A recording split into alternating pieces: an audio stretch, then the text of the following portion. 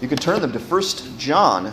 1 John is where we've been for many months now and many more weeks to come, it looks like. But we're in chapter 4, 1 John chapter 4.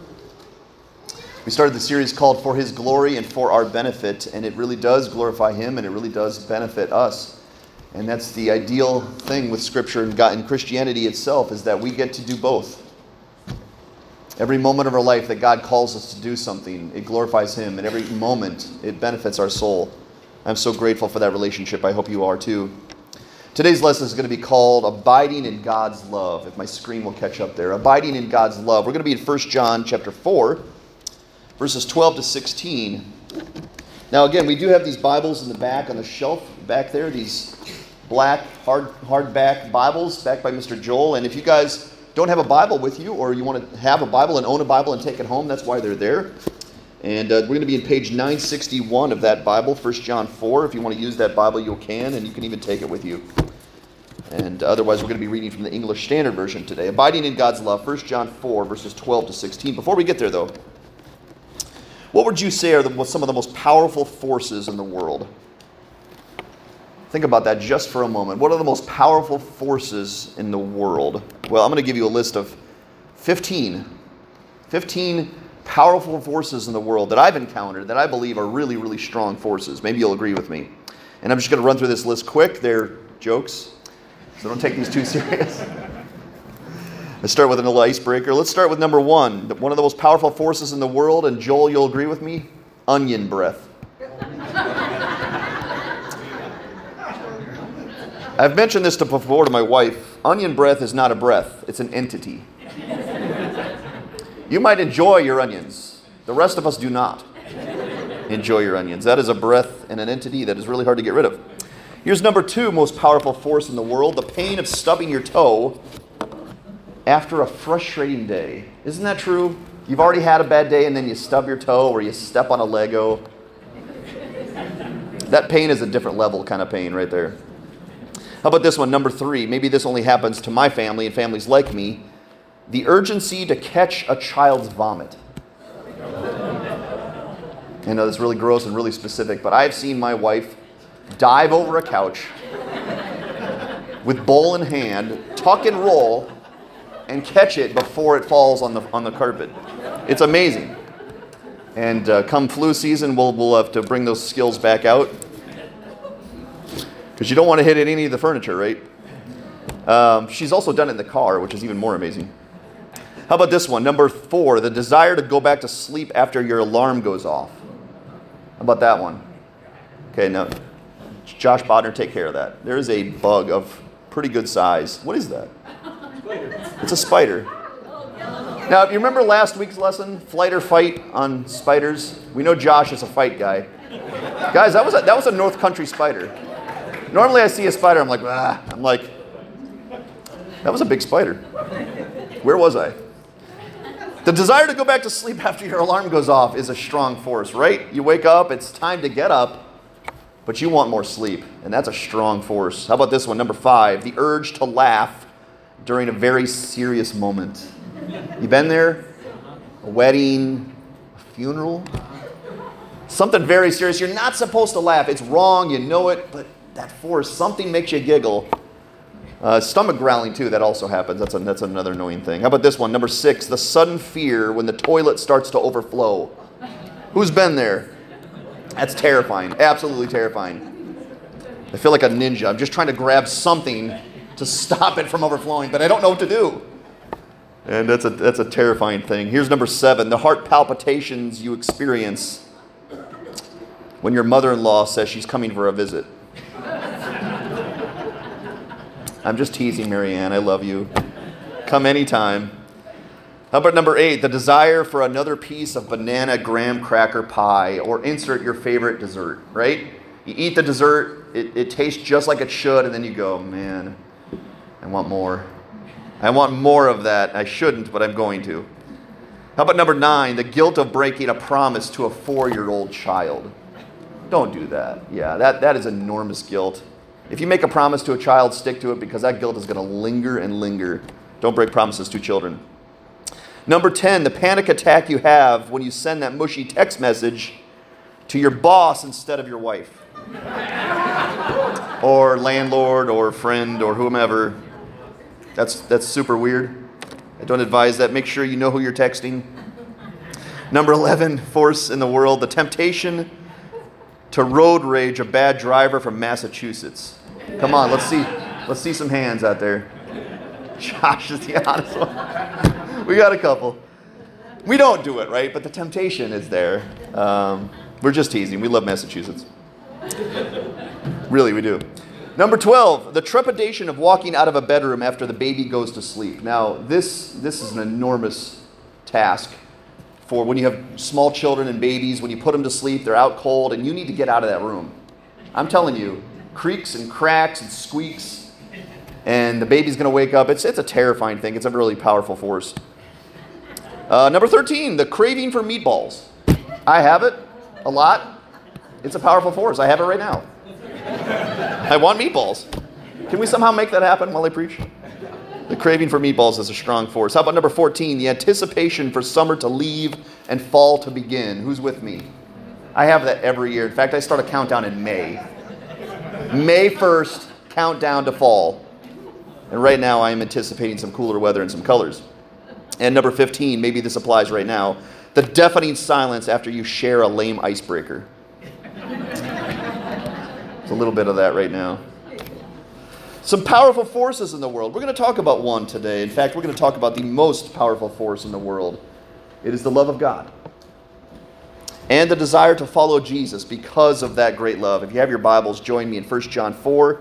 We're going to read verses 12 to 16 today. I've encouraged you through this study to read 1 John once a week. I still encourage you to do that. It's been such a blessing for my soul. I'm getting to know 1 John forwards and backwards because of this practice. And I'm seeing all the themes pop out, and many of those themes all deal with the topic of love. If you're not making that a practice, please make that a practice once a week. Read 1 John. You can either have it read to you or you can read it yourself. Please do it. Our verses today are 12 to 16. This is what the Word of God says. John says, "No one has ever seen God.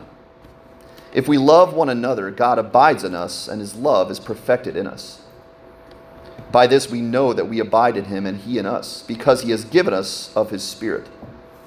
And we have seen and testified that the Father has sent his Son to be the Savior of the world. Whoever confesses that Jesus is the Son of God, God abides in him and he in God. So we have come to know and to believe that the love God has for us. God is love, and whoever abides in love abides in God, and God abides in him." Amen.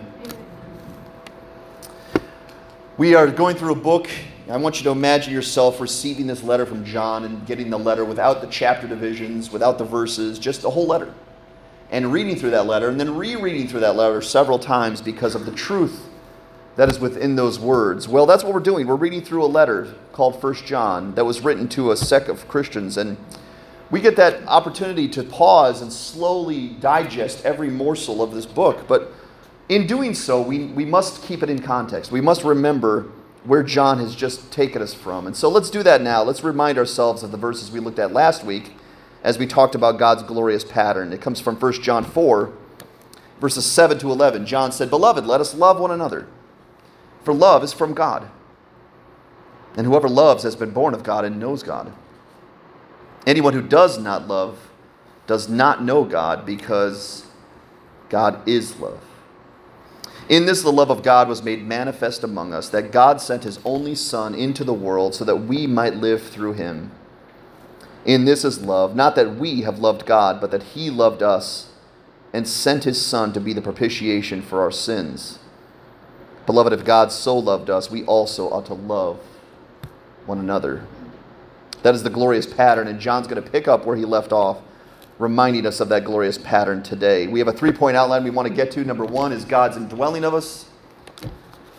Number 2 is God's connection to us. And number 3, God's expectation of us. We'll start here with God's indwelling of us. God's indwelling of us. Now, when I was little, my brother and I, maybe you guys did this as well, or maybe you still do this. We used to have these really deep theological discussions, Travis and I. If you could have a superpower, what would it be? Travis and I used to discuss that at length over our cereal. And We used to debate which one was the best. Well, I decided to look this up, and it looks like they had, I don't know if you can read that, but there was a poll that they asked a bunch of Canadians this exact question. What superpower would you like to have if you could have any of them? Wow, I shouldn't have done that. Sorry about that. I might just have to read these. Okay, mine looks perfectly clear. Sorry about that. Let's go back and see if it catches. See what I did there? Okay. Well, yeah, okay, now you can see it. I'm going to leave it alone. Let me just run through these really quick. 5.2% of people said super speed. Who says super speed would be the best superpower to have? I disagree. Fast? Maybe for certain activities, but I don't need to be fast. I don't run a lot. How about 5.9% said superhuman strength? Anyone want to have superhuman strength? Yes? No? 12.5% of people said invincibility. Can't get hurt. How about that one? Now that I'm in my 40s, I'll take that one. Yeah. Can't get hurt. I shouldn't be hurting my neck hanging a picture frame, right? I'll take that one. How about number 14.5% of people said flight. They'd like to fly. Who wants to fly? Yeah?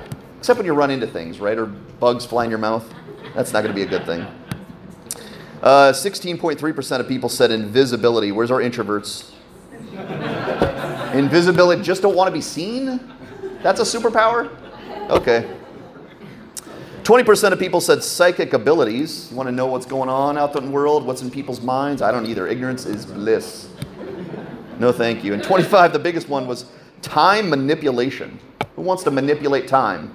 Pause it, rewind it, gain it, do it again? No one? I don't either. Once it's over, it's over. What would be yours? What would be your most important superpower? Well, I have a couple that are probably tied for first. Number one, if I could have it, it'd be the ability to sleep anywhere. Standing up, in the shower, not driving. We'll stop it there. But I would love the ability to sleep anywhere. I don't have that ability. I need the ideal circumstance to sleep. I need the right bed, the right temperature in the room, the right pillow. My brother, he can sleep anywhere, can't he? Travis can sleep anywhere. I would love that superpower. Or have 8 arms. You know, it would look a little weird, but I would be so productive with 8 arms. The octopus man, now that'd be a weird thing, right? I'd have to tuck those arms in so I didn't freak people out. But what would be your superpower if you could have a superpower? What was the thing you would want if you could have anything that you were lacking to do? What would that be? Well, we're going to talk about something like that this morning. John's going to bring up this enormous force, this power that is available to all people. He says in verse 12, no one has ever seen God. That's what we call a springboard statement. John is going to state this and use that as a springboard for what he's about to say. No one has ever seen God. That's true, isn't it? I've never seen God. I've never seen God's glory. I've never seen God eye to eye. So John is making a true statement there. Nobody has ever seen God. He says, if we love one another, God abides in us, and his love is perfected in us. Now that is a verse to chew on. Nobody has ever seen God. If we love one another, God abides in us, and his love is perfected in us. Have you ever experienced an upgrade? Well, most of you know that before I moved to New Hampshire, we lived in a part of the world called Pennsylvania, the northeast tip near Scranton, Pennsylvania. This is a picture of Scranton right here. Scranton is not a very beautiful town. It's not. There's some beautiful hills around Scranton, but Scranton itself is not very pretty. But the White Mountains, that's a beautiful part of the world, right? We are surrounded now by the White Mountains. That is what you call an upgrade. I've upgraded dramatically from Scranton to the North Country, as long as I see a moose. But John says this, no one has ever seen God, and that's a true statement. That is a true statement. But he says, going on, if we love one another, God abides in us, and his love is perfected in us. Do you see the upgrade?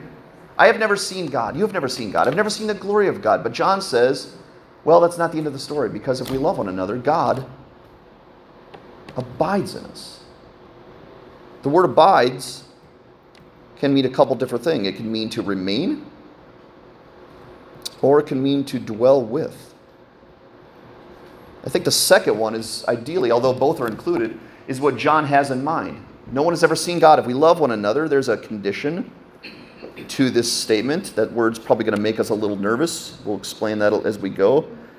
Because he says, if we love one another, God abides in us and his love is perfected in us. Two really powerful things take place based on that one condition that we love one another. And the word I really like, besides condition, is validation. I've been using this word. And John has been putting these validations all throughout the book, saying, if this is true, then this is true, and he says it one more time. Now, another thing about this world, this universe that we live in, is it's enormous, isn't it? It's enormous. It is so vast. If you've ever studied space, even for a moment, you realize how small you are, how small Earth is. There's a little arrow pointing to a dot in our galaxy called the Milky Way, and you can barely see it. I'm not sure you can see it. It's a small speck in one galaxy, and there are thousands and thousands of galaxies out there. And we are one speck in one galaxy, and we are one speck on that one speck. We are so small. This world is so big, and that makes us bow to God. It makes us worship God because he's so big, and sometimes we feel so insignificant, going, how could God love me? And this world we also live in is also breathtaking and beautiful, and we live in one of the best places in the world, I believe, where we get to see God's handiwork on display. And you wonder, why did God create us? Why are we a part of his plan? We are small, the world is vast, the universe is huge, the world is magnificently beautiful, and I am so small. But we need to remember that God made us differently than every other part of creation. We are the only one that has been made in his image. That sets us apart from all the rest of creation. We are beyond the universe. Our minds are more complex than the entire universe combined. That means God's most special handiwork has been put in his people. And that's something to marvel at. So John says, no one has ever seen God. If we love one another, God abides in us, and his love is perfected in us. If we love one another, we have two amazing truths. God lives in me, and his love is perfected in me because we love one another. Now, how do we make sense of that? Is John saying that we have to earn the love of God? Is that what he's saying? No, we've talked about this already. John is not saying we are earning anything. He's validating the fact that we have what we say we have or what we want to have. Because there are many people in this world who call themselves Christians, right? And what is the best evidence for God? What is the best evidence for God? If you're talking to someone who says there is no God, what is the response to that person? Well, I would say creation is one of the best defenses for God. Simply to look around and look at the vastness and the beauty and the complexity of the world around us. Now, this picture on the right do you guys know where that's from? Who knows where that's from? Switzerland. If I ever cheat on New Hampshire, it's with Switzerland. The only place that can beckon me away from New Hampshire is Switzerland. It's a beautiful, beautiful place. I've never been. But there's beauty and vastness all around us. And God's creation sings this song to us, doesn't it? There's no way to look at God's creation and come to the conclusion that this all is happen chance or random or chaotic or some matter blew up in space. And here we have this beautiful, vast, complex universe around us. It's not possible. What about this? How do you know God loves you?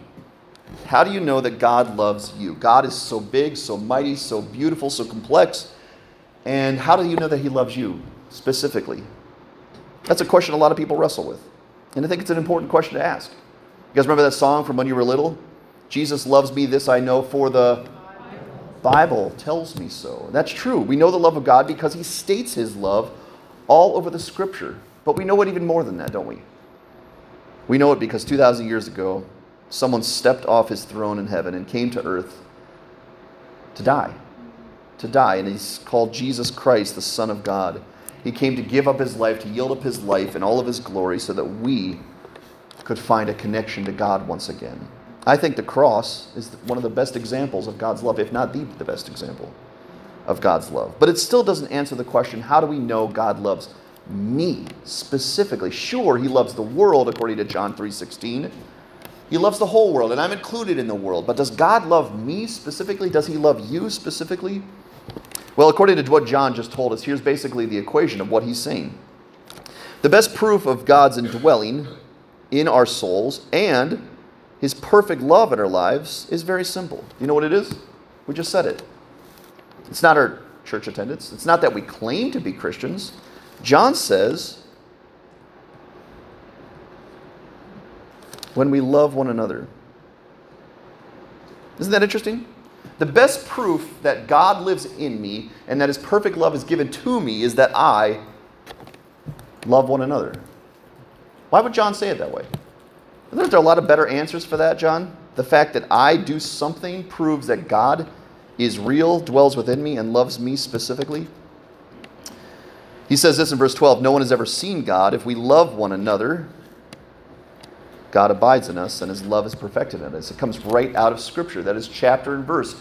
If we love one another, we know that God is with us. We know that God loves us. Now, if you read Scripture, Scripture is not a self-help book, is it? There are a lot of self-help books out there, a lot of self-help podcasts out there. Scripture is not one of them. Because self-help books flatter you. They tell you how great you are. They tell you how much potential you have. And the Word of God says things like this in Ephesians chapter 2. You were dead in the trespasses and sins in which you once walked. That's not very flattering, is it? It's not flattering to hear that I'm a sinner. It's not flattering to hear that I'm wicked. It's not flattering to hear that I'm dead in my sins. But the Scripture isn't here to flatter us, is it? It's here to tell us the truth. And that truth, according to Jesus, can set us free if we believe it. Now, if the period was there, and that's where Ephesians 2 ended, that's a very depressing thought to have. We were dead in our sins in which we once walked. But that's not where it ends, because Paul goes on to say this, a beautiful phrase, one of the best phrases in Scripture, but God, being rich in mercy, because of the great love with which he loved us, even when we were dead in our trespasses, notice it, made us alive together with Christ. By grace you have been saved. Can you say amen to that? Amen. Once dead in your sins, on a fast track to condemnation, and now, because of God's rich mercy, because of the great love with which he has loved us, we're alive. We can be alive in Jesus Christ today. All glory to God. And John is not bringing up the equation of how we gain that favor with God. We know, and John's already covered this, that is simply through faith in Jesus Christ. John, again, is talking about how we know that we have it. There's a song that we sing from time to time here at our church, and one of the verses goes like this, you called my name, and I ran out of that grave. And that's symbolizing this truth from Ephesians chapter 2, that we were not badly off. We were not less than perfect. We were not even on spiritual life support. We were dead in our sins. Dead in our sins, lifeless, having no access to God, no purpose in this world, and then he called our name and we ran out of that grave. Because of his great glory, because of his great salvation through Jesus Christ. And now we can be alive and have life with God, a connection to God, and be adopted into his family. And this is what John is telling us. How do we validate that? How do we validate that we are alive? How do we validate the fact that God loves us and we're with God? And once again, he says, when we love one another. And I think what John is basically telling us is that's impossible for a dead person. Do you know that? The way that God has called us to love, not like the world does on occasion and when the stars align, and when God calls us to love like Jesus Christ, and then he tells it to people like us who were once dead in our sins. Now, if you ever tried to reason with a dead man, it doesn't go well, okay? Dead man can't be reasoned with.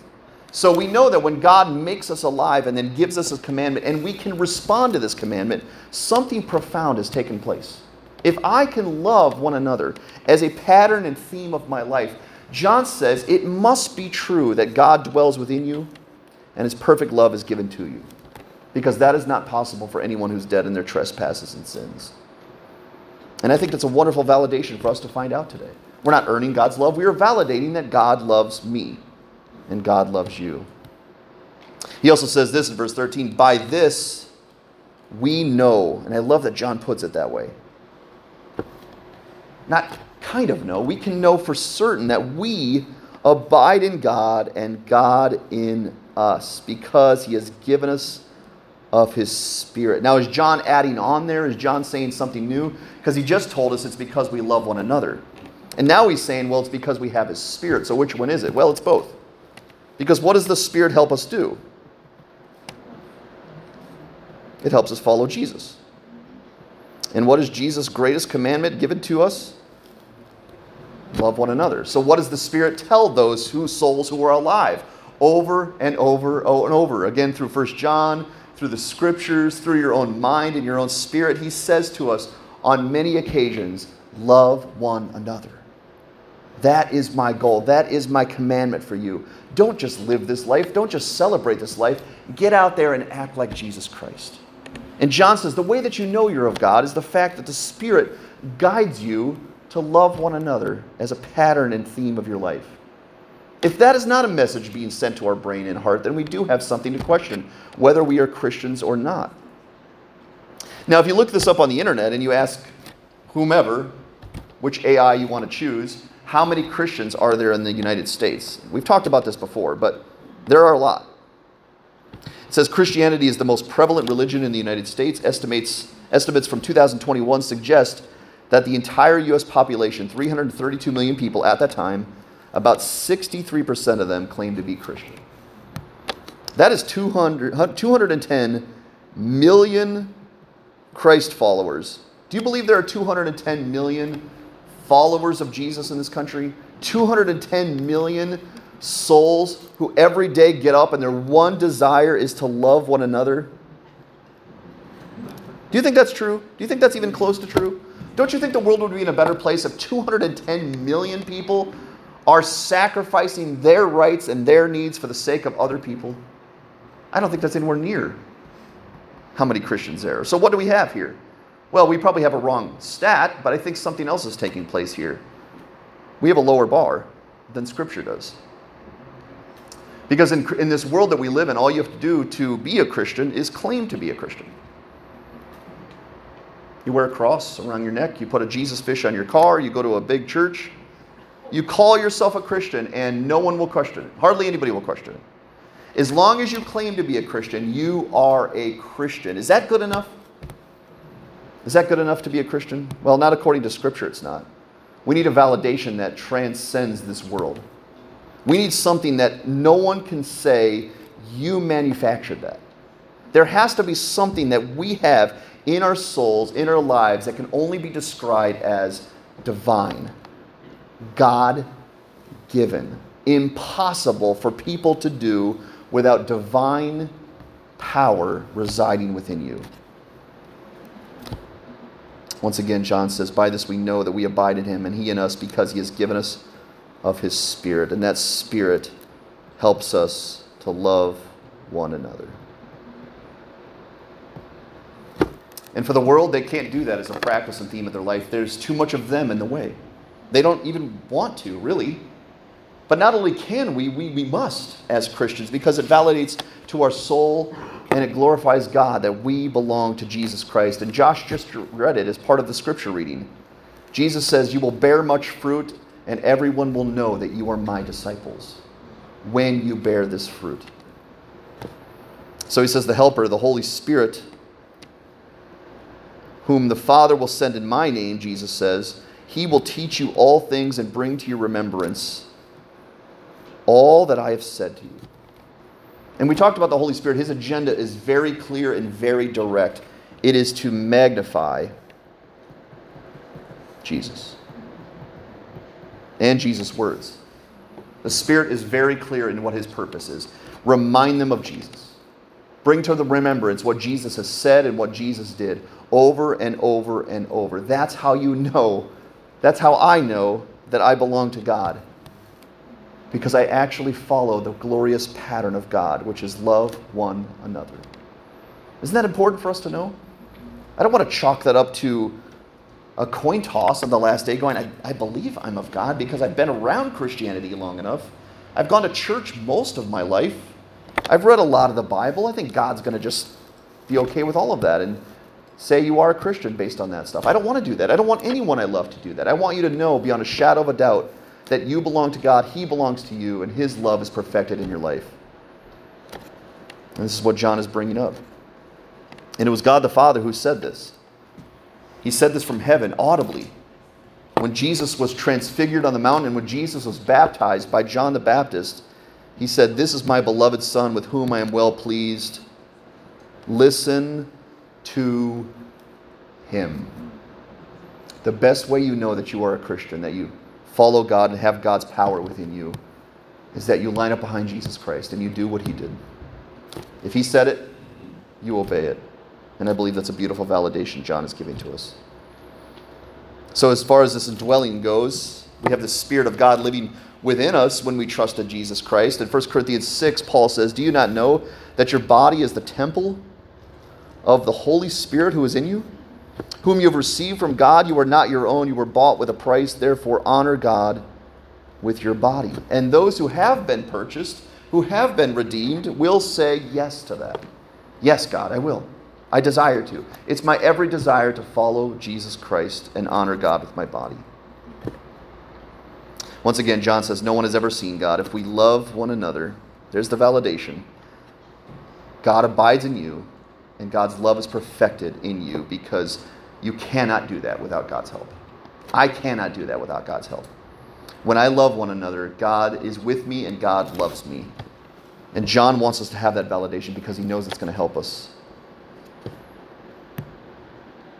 And this world needs to see it.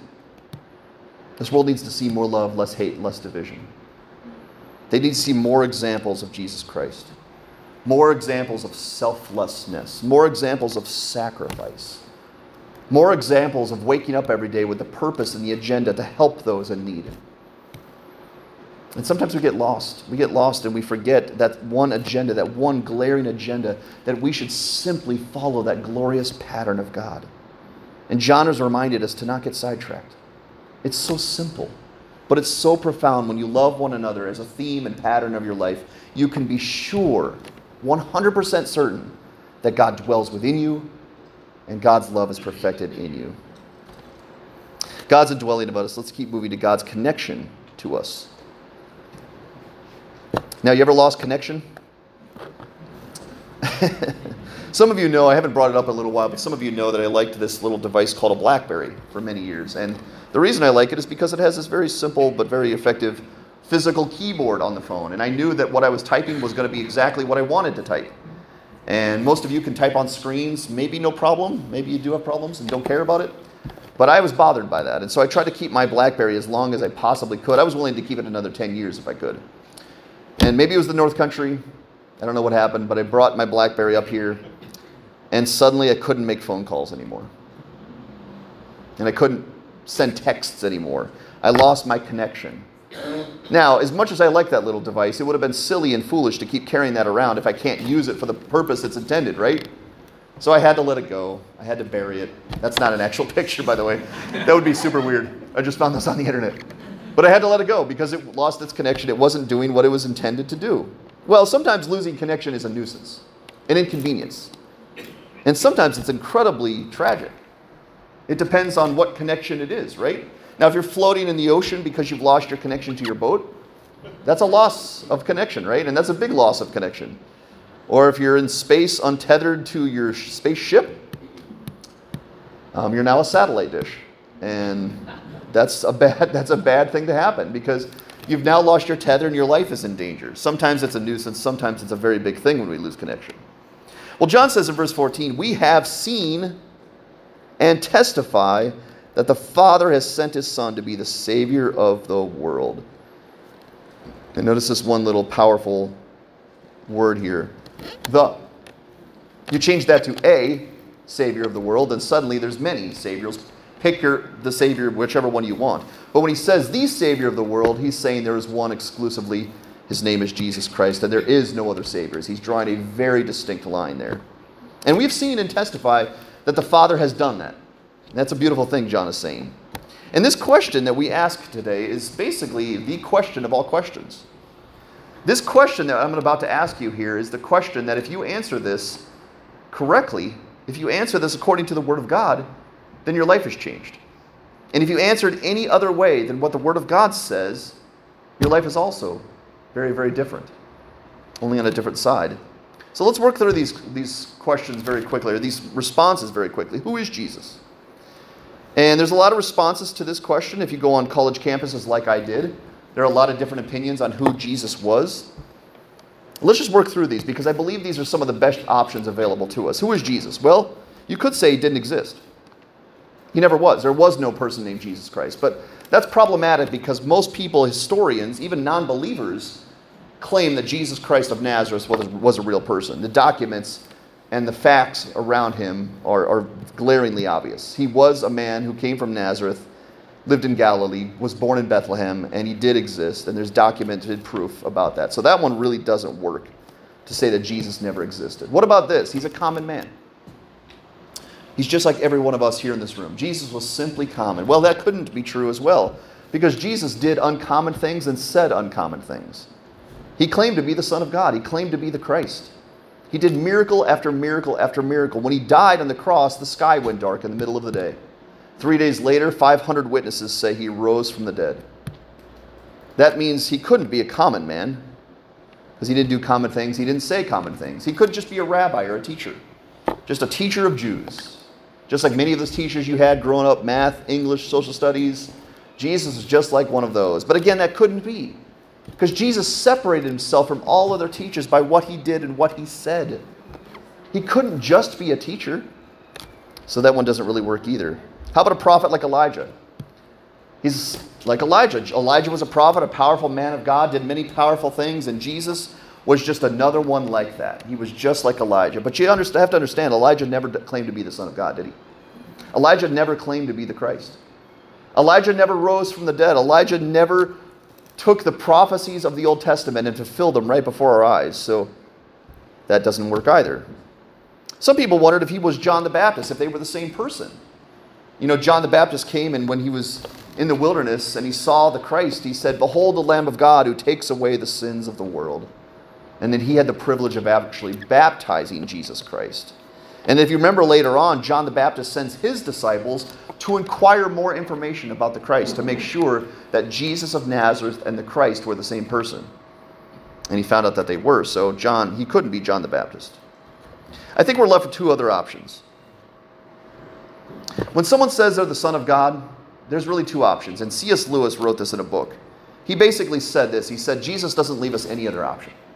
When someone claims to be the Son of God and stands before you saying, "I'm the Christ, and I came from heaven, and I've come to do the Father's will," and then he died, and 3 days later he was alive again, and then he said he ascended back to heaven, and then his disciples spread that message all over the universe, there really is two options for us who Jesus is. He's either a madman and a blasphemer, and we should be as far away from him as possible. Because he's not common. He claimed to be the Son of God. He claimed to be the Christ. Or it's real. And John says, "We have seen and testify that God has sent his Son to be the Savior of the world, and his name is Jesus." The validations are all over this world. The validations are all over our soul. And one of the best validations John already brought up is, how do we know Jesus came? Because he changed my life. I was going this way at age 25, and then I encountered Jesus Christ. And I set my eyes on Jesus by faith. And Jesus changed my life. He changed my habits. He changed my practices. I had power from God. I was going one way, and the next day I was going a completely different direction.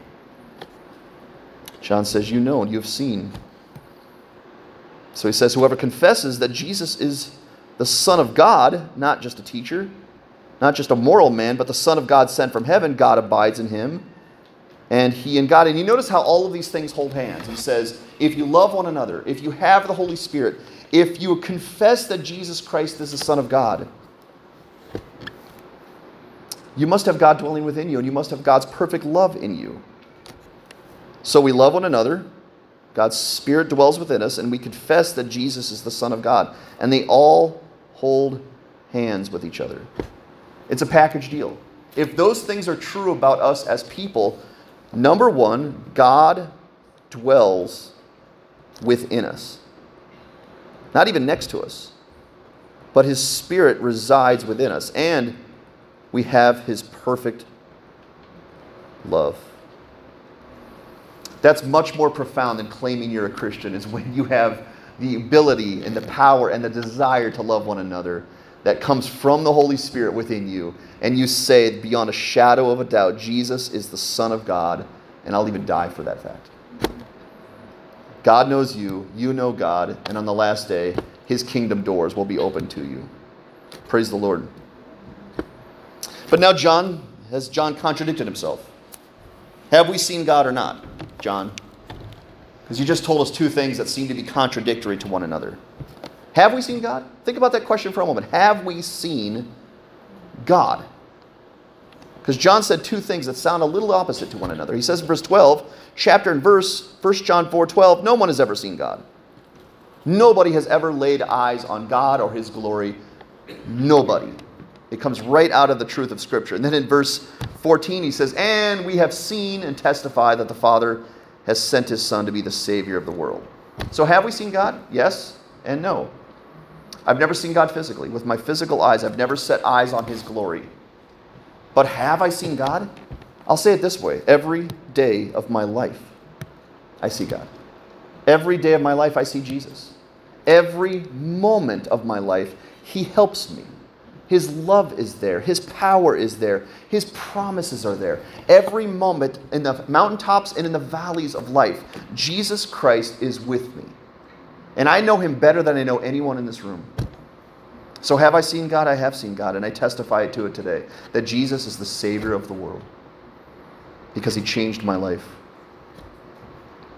And here's how we connect the two. When John says, we haven't seen God, but we have seen God, in Hebrews chapter 1, the writer of Hebrews says, he, referring to Jesus, he's the radiance of the glory of God and the exact imprint of his nature. Notice he doesn't say he's kind of like him or he's got some similarities to God. No, he says he's the exact imprint of his nature. He upholds the universe by the word of his power. After making purifications for sins, he sat down where? At the right hand of the majesty on high. He came from God, he is exactly like God, and he sits right next to God. Now, Jesus and God the Father are different persons. Now, my son Haddon is in the room. Haddon, wave your hand. Haddon and I are different people, but Haddon and I are very similar, aren't we, Haddon? We have similar interests. We look like each other. If you look at pictures from when I was back then, I look just like Haddon. I'm sorry, Haddon, but it's true. You're going to look like Daddy, probably. But Haddon is not the exact imprint of my nature. He is not. But if you ask me, is Haddon a walker? He'll say, yes, he is. If you say, am I a walker? Is Todd a walker? I will say, yes, I am. We are like each other, but we are different. Well, Jesus Christ is everything that God is. Did you know that? Everything. Every desire, every thought, every love, every goal, Jesus has the same as God does. He wants the same things. He fights for the same things. He is the same things. And so when he came to this earth, he came with everything that God is to show us what God is like.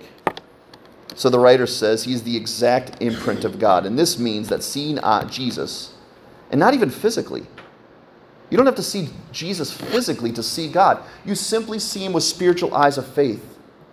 And it's the same as seeing God. When you look at Jesus and when you notice Jesus and you recognize Jesus for the first time and you say, he's the Christ. He's the Son of God. Guess what happens to your life? It changes. You run out of that grave. You live for brand new things. Your desires change. Your habits change. Everything about you changes because you've seen God. And he has changed your soul, and that Spirit comes to live within us.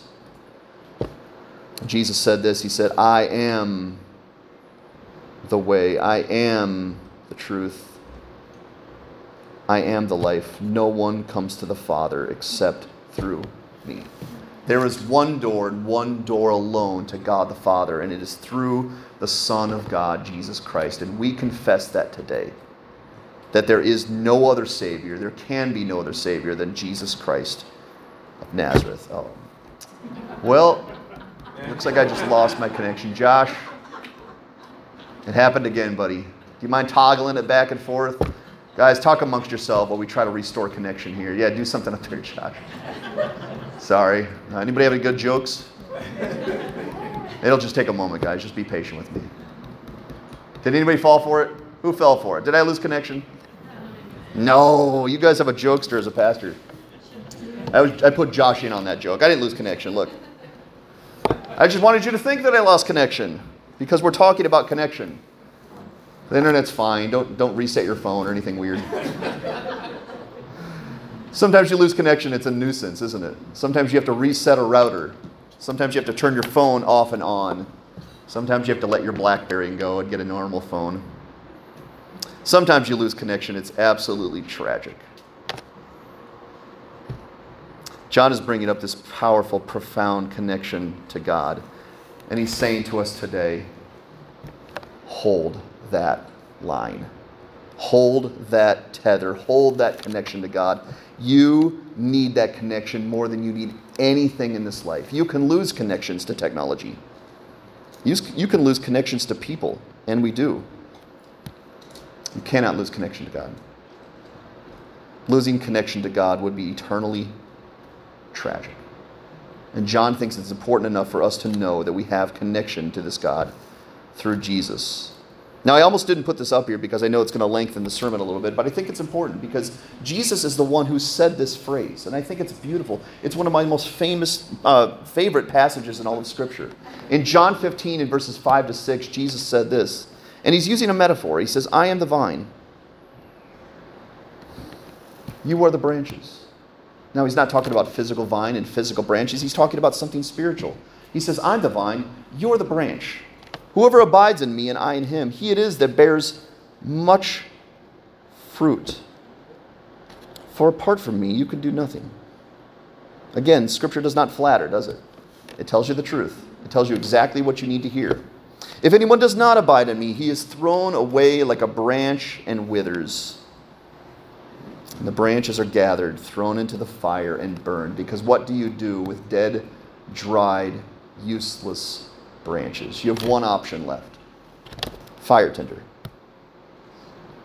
So he says, I'm the vine, you're the branch. If you want to bear much fruit and prove that you belong to God, you need to remain in me. Now, the other day we went out walking as a family around the river, and I noticed this branch just lying there in the ground. And I decided to snap a picture of it because it perfectly embodied what I was thinking about with this passage. About this branch that has been disconnected from the tree, just lying there in the grass. Now you can see things around the branch. There's grass and leaves and all kinds of things. But you notice the branch itself has nothing on it, does it? Because it's been disconnected from the tree. Now, if I walk back there 24 hours later or a week later, a month later, should I expect to see oranges or grapes or any kind of fruit or leaf upon that tree? No. It's been disconnected from all of the resources, all of the nutrients, all of the life. That branch has one purpose now. Unless you're a kid, then it has 1,000 purposes. Throw it in a fire or throw it in a lake. But it has no purpose anymore as far as fruit bearing goes.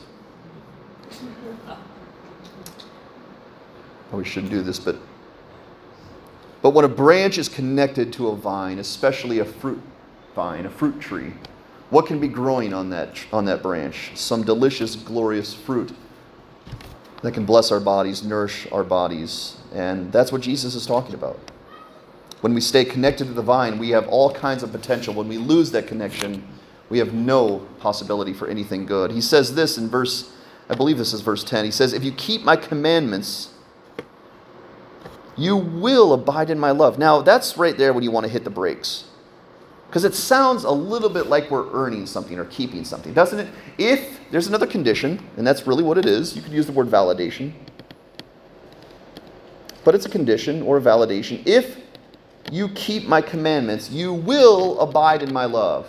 And that's when you want to go, Jesus, your theology is bad. That's not what the Word of God says, Jesus. That couldn't be Jesus. So that's when you want to say to Jesus, Jesus, you said that in a messy way. But it couldn't be because this is the Son of God, isn't it? He's perfectly righteous in all that he does, all that he says, and everything he gives us. So he says, if you keep my commandments, you will abide in my love. And I don't think he's saying, if you keep my commandments, I will attach you to my vine. I don't think that's what he's saying. If you keep my commandments, you have validation that you are in my love. And notice what he says after this, which really strengthens the statement. Just as I have kept my Father's commandments and abide in his love. Do you notice what Jesus doesn't say? I'm the Son of God. I can do whatever I want. And God has to love me. He's my Father. I'm his Son. No matter what I do, no matter what I say, he loves me. I love him. We're always together. That's not what Jesus says. He doesn't say, take my word for it. I'm the Son of God. He says, I will give you the same equation that I have with my Father. I will give you the same connection to the Father that I have with the Father. When I came down to this earth, I came to do the Father's will. And I abide in his love by keeping his commandments. So when you look at Jesus Christ, how do you know that he belongs to God? He did what God said he should do. He did what the Christ was always prophesied to do. And Jesus says, these things I've spoken to you, that my joy may be in you, and that your joy may be full. Do you notice what Jesus wants to give us? Full joy. His joy. To the max, pouring over, overflowing. He wants us to experience all the joy of knowing that that tether is secure to God forever, so that we can live this life the way that we were always intended to live it, with joy, with peace, with confidence, with hope, and with a reckless abandon to do the will of God. Because we belong to God, he belongs to us. We've talked about this before. I'm not going to go through the same screen that I've done before where I show you the commandments of God, but I do want to emphasize this one, because which commandments are Christians supposed to obey? Well, there's two overarching commandments. And really, you can boil them down to one, because the Scripture often does this. John says, no one has ever seen God. If we keep the 10 Commandments, if we memorize the Bible, if we go to church without missing, if we make sure we sing all the right worship songs, no. If we love one another. My children can understand this. God abides in us, and his love is perfected in us if we love one another. It is so simple, but so incredibly profound, because when you love God, you are most like Jesus. When you love others, you are most like Jesus. And when you're most like Jesus, you can validate that you belong to him and he belongs to you. Hebrews also says in Hebrews 6:19, we have this hope as an anchor for the soul, one of the most beautiful verses in all of Scripture. A hope both sure and steadfast. Don't you need an anchor for your soul? I need an anchor for my soul. My soul, just like yours, is frail and fragile and prone to wander. If it was left up to me, I would not be tethered right now. But John says, hey, there's one tether. It's love. There's one tether to God, and it's love one another. When you're loving one another, you know that tether is connected. But the tether is not the anchor, is it? The anchor is someone different. The anchor is anchored to God. And what's his name? Jesus. And once you're tethered to that anchor, you are tethered for the rest of eternity. Your boat may jostle a little bit. Water may splash in from time to time, but your boat will never be moved from its source, because you have been tethered to the Son of God, who is perfectly tethered to God the Father in heaven. And so when the curtain is pulled back one day and God is there and we are there, that tether is secure and steadfast, just like it is now. We belong to him and he belongs to us. And it's all because we can validate it that we love one another. How does Jesus know that he's tethered to God? Because he loved one another. And that's what John is telling us, and that's important. Now we need to race through this because we've lingered in our time, but God's expectation of us, we've left one verse for this last point before we close. You guys know what a cause and effect is, right? Cause and effect. It's an action or event that occurs, and then an action or event that results from that cause. It's very simple. Very simple equation. Now, I'm a pastor. Who else has been a pastor? Let's see some pastor hands. I know there's one down here. Maybe you've heard this before, but pastors need thick skin. You do need thick skin to be a pastor, because when you're a pastor, you will get a lot of this kind of thing. Now, not in this church. Other churches. I mean, other pastors in other churches. Never this church. It's a cause and effect. You become a pastor, you get complaints. But in all honesty, this is how I really look. And it's true. It's true. On most days, on 95, 98% of the time, this is how it feels to be a pastor. And that's true. That's also a cause and effect. God has called me to serve him, and my joy is overflowing because of that calling. Well, John's going to leave us with a cause and effect. In verse 16, he says, "So we have come to know and to believe the love that God has for us." Do you believe the love God has for you? Do you believe it? Do you know it? Do you know it as close as you know anything in this world, that God loves me and I love God, because God is love? You can't know love without knowing God. You can't know God without knowing love. The two are interchangeable. So he says, whoever, notice it again, abides in love, or tethered to love, abides in God, and God abides in him. There's a cause and effect. If you say you're of God, you will abide in love, because that's what God is. And this is God telling us,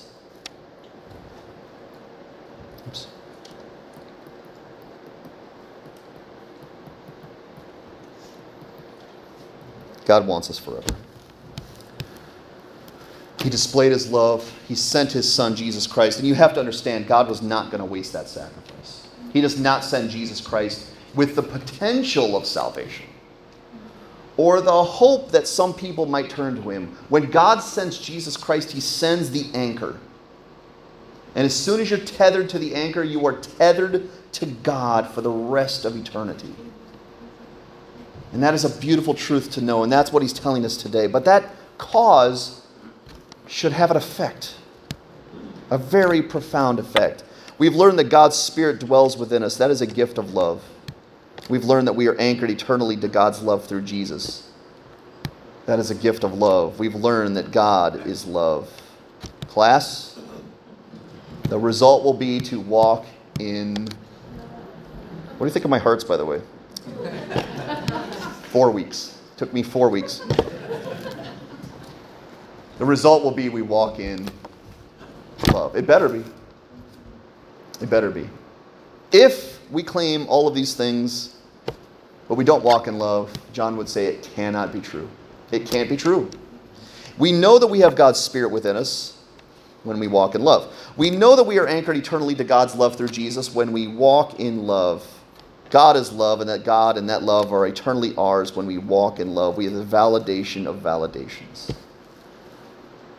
God is love, and we walk in love. That tether is secure. The world wants to tell you a different story, right? It's all self-help. It's all, you're great, you can do this, you're strong, you're powerful, you're beautiful, it all depends upon me. The world is lost, guys. They want to flatter us. They want to make us feel better. They want to make themselves feel better, because they don't like the stinging truth that we were dead in our sins. But the flip side of that story is the most beautiful story that's ever been told. But God, being rich in mercy, because of the great love with which he loved us, even when we were dead in our trespasses, made us alive together with Christ. By grace you have been saved. It's not true. The world, sadly, has lost their connection. Some of us in this room may have lost our connection. We may be here today learning, curious, but not tethered to God, or we don't have the validation that we see that God is in our lives, and we can see it because we strive and desire to love one another as a practice and theme of our life.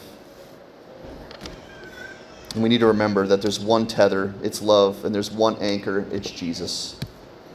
Jesus says, I am the bread of life, I am the light of the world, I am the door of the sheep, I am the good shepherd, I am the resurrection and life, I am the way, the truth, and life, I am the true vine. If you find me, I wish I could draw an anchor, but I can't. You find the anchor. You find the anchor. You are secure forevermore as long as this validation is there. You love one another. You can validate it. You can wear the cross. You can put the Jesus fish in your car. Of course, go to church. That stuff's important. But it's not important like this validation of seeing the same things in my life that Jesus had in his. That is beyond a shadow of a doubt that I belong to God and he belongs to me. Guys, that's why God wants us to have that validation. That's why he commands us all the time, love one another. Yes, it's for your neighbor. Yes, it's for their benefit, but it's also for our benefit. Because when we love, we are like God. And how can we be like God if we're dead in our sins? And the answer is, we cannot. The only way is if we're alive. It's a sign of life. So we have come to know and believe that love that God has for us. God is love, and whoever abides in love abides in God, and God abides in him. Do you believe Jesus is worthy of your love? I know we want his love. If I polled everyone in the room, everyone would say they want to be loved by God. But is he worthy of our love? Does he get what he gave to us? And that's the two-way street we've been talking about. And I have to mention this verse before we close because I think it's one of the most powerful verses of what John is bringing up here at the end. He says, the love of Christ, what does it do? It controls, it constrains, it compels us. Because we've concluded this, that one has died for all, therefore all have died, and he died for all, that those who live might no longer live for themselves, but for him who for their sake died and was raised. Have you made that decision yet? Jesus, my life is yours. You died for me. You gave me your love. You're my anchor. I'm secured to God forevermore. And my life is yours, Jesus. My actions are yours, Jesus. My gifts and abilities are yours. My money is yours. This time is yours. That's all yours, Jesus. I'm tired of living for myself. I want to love you. The series through 1 John is for his glory, for our benefit. See, God is glorified when we say yes to living for the very thing he created us for. Do you know that's why we were created? Love wasn't thought about somewhere along the Old Testament or the New Testament going, hey, that's a really good idea. Let's make them love one another. That was the beginning of the world. That was the beginning. The foundations of the world were based on God's love. So when we say yes to this pattern, we are saying yes to doing the thing God created us for, and that glorifies God. But we are benefited when we know without fail, and it really is without fail, that we are safely tucked inside of the eternal love of God. I need that. I hope you need that. I need to be able to lay my head on the pillow at night knowing that no matter what happens tonight or tomorrow, I'm with God and he's with me. I may not have people's love, but I will always have the love of God forevermore. Because I belong to Jesus. What's the point of today's lesson? It's very simple. When God commands us to abide in his love, he's not stealing our joy like the devil wants us to say. He's taking you away from all the joy of this world. No, that's a lie, devil. He's trying to grant us joy. He's trying to grant us peace and joy and security that comes from being in his love forever. God is trying to give us the greatest gift of all time because when we love, we get all of these things. Our only job is simple, and it's very, very simple on purpose because God knows we're sheep. And we need one specific thing to focus upon because we're sheep. Our only job is to follow Jesus' glorious pattern of love and faithfulness to God. It's that simple. Every day, say the same thing over and over and over. Follow Jesus, love one another. Follow Jesus, love one another. Follow Jesus, love one another. That message is coming from us right now, from God, to our souls. And when we do, we have a hope as an anchor for the soul, firm and secure, sure and steadfast. And that is a gift of God. And I don't know how God spoke to you today, but this lesson was powerful for me this week as I remembered that life is going to be turbulent. Life is turbulent. There's losses, there's gains. There's friends, there's loneliness. There's hurts, and there's mountaintops. And it's like a roller coaster. But I don't want my joy based on the ups and downs of life. I don't want my hopes based on the ups and downs of life. I don't want my security based on the fact that I am something. I want my security based on the fact that I am anchored to God. And that tether is God's love, and that anchor is Jesus Christ. And I hope that's helpful to you today. If you're in this room today and you aren't anchored, you don't know that you're anchored to God through Jesus, today's the day to make sure of that. And it's very, very easy. Set your eyes on Jesus and say, you are the Savior, and I need you. And from that moment on, your life will change, and love will be the greatest pattern of your life. Can we bow and pray? Father, you've spoken to my soul, even today, Father, as a reminder that I need you. Every hour I need you. Remind us of that love today, Father. Remind us that this world is abrasive and harsh and lost and dark. And we shouldn't expect to find our treasures from a dark, lost world. Father, all our treasures come from you. Help us to see Jesus today, to remember his love.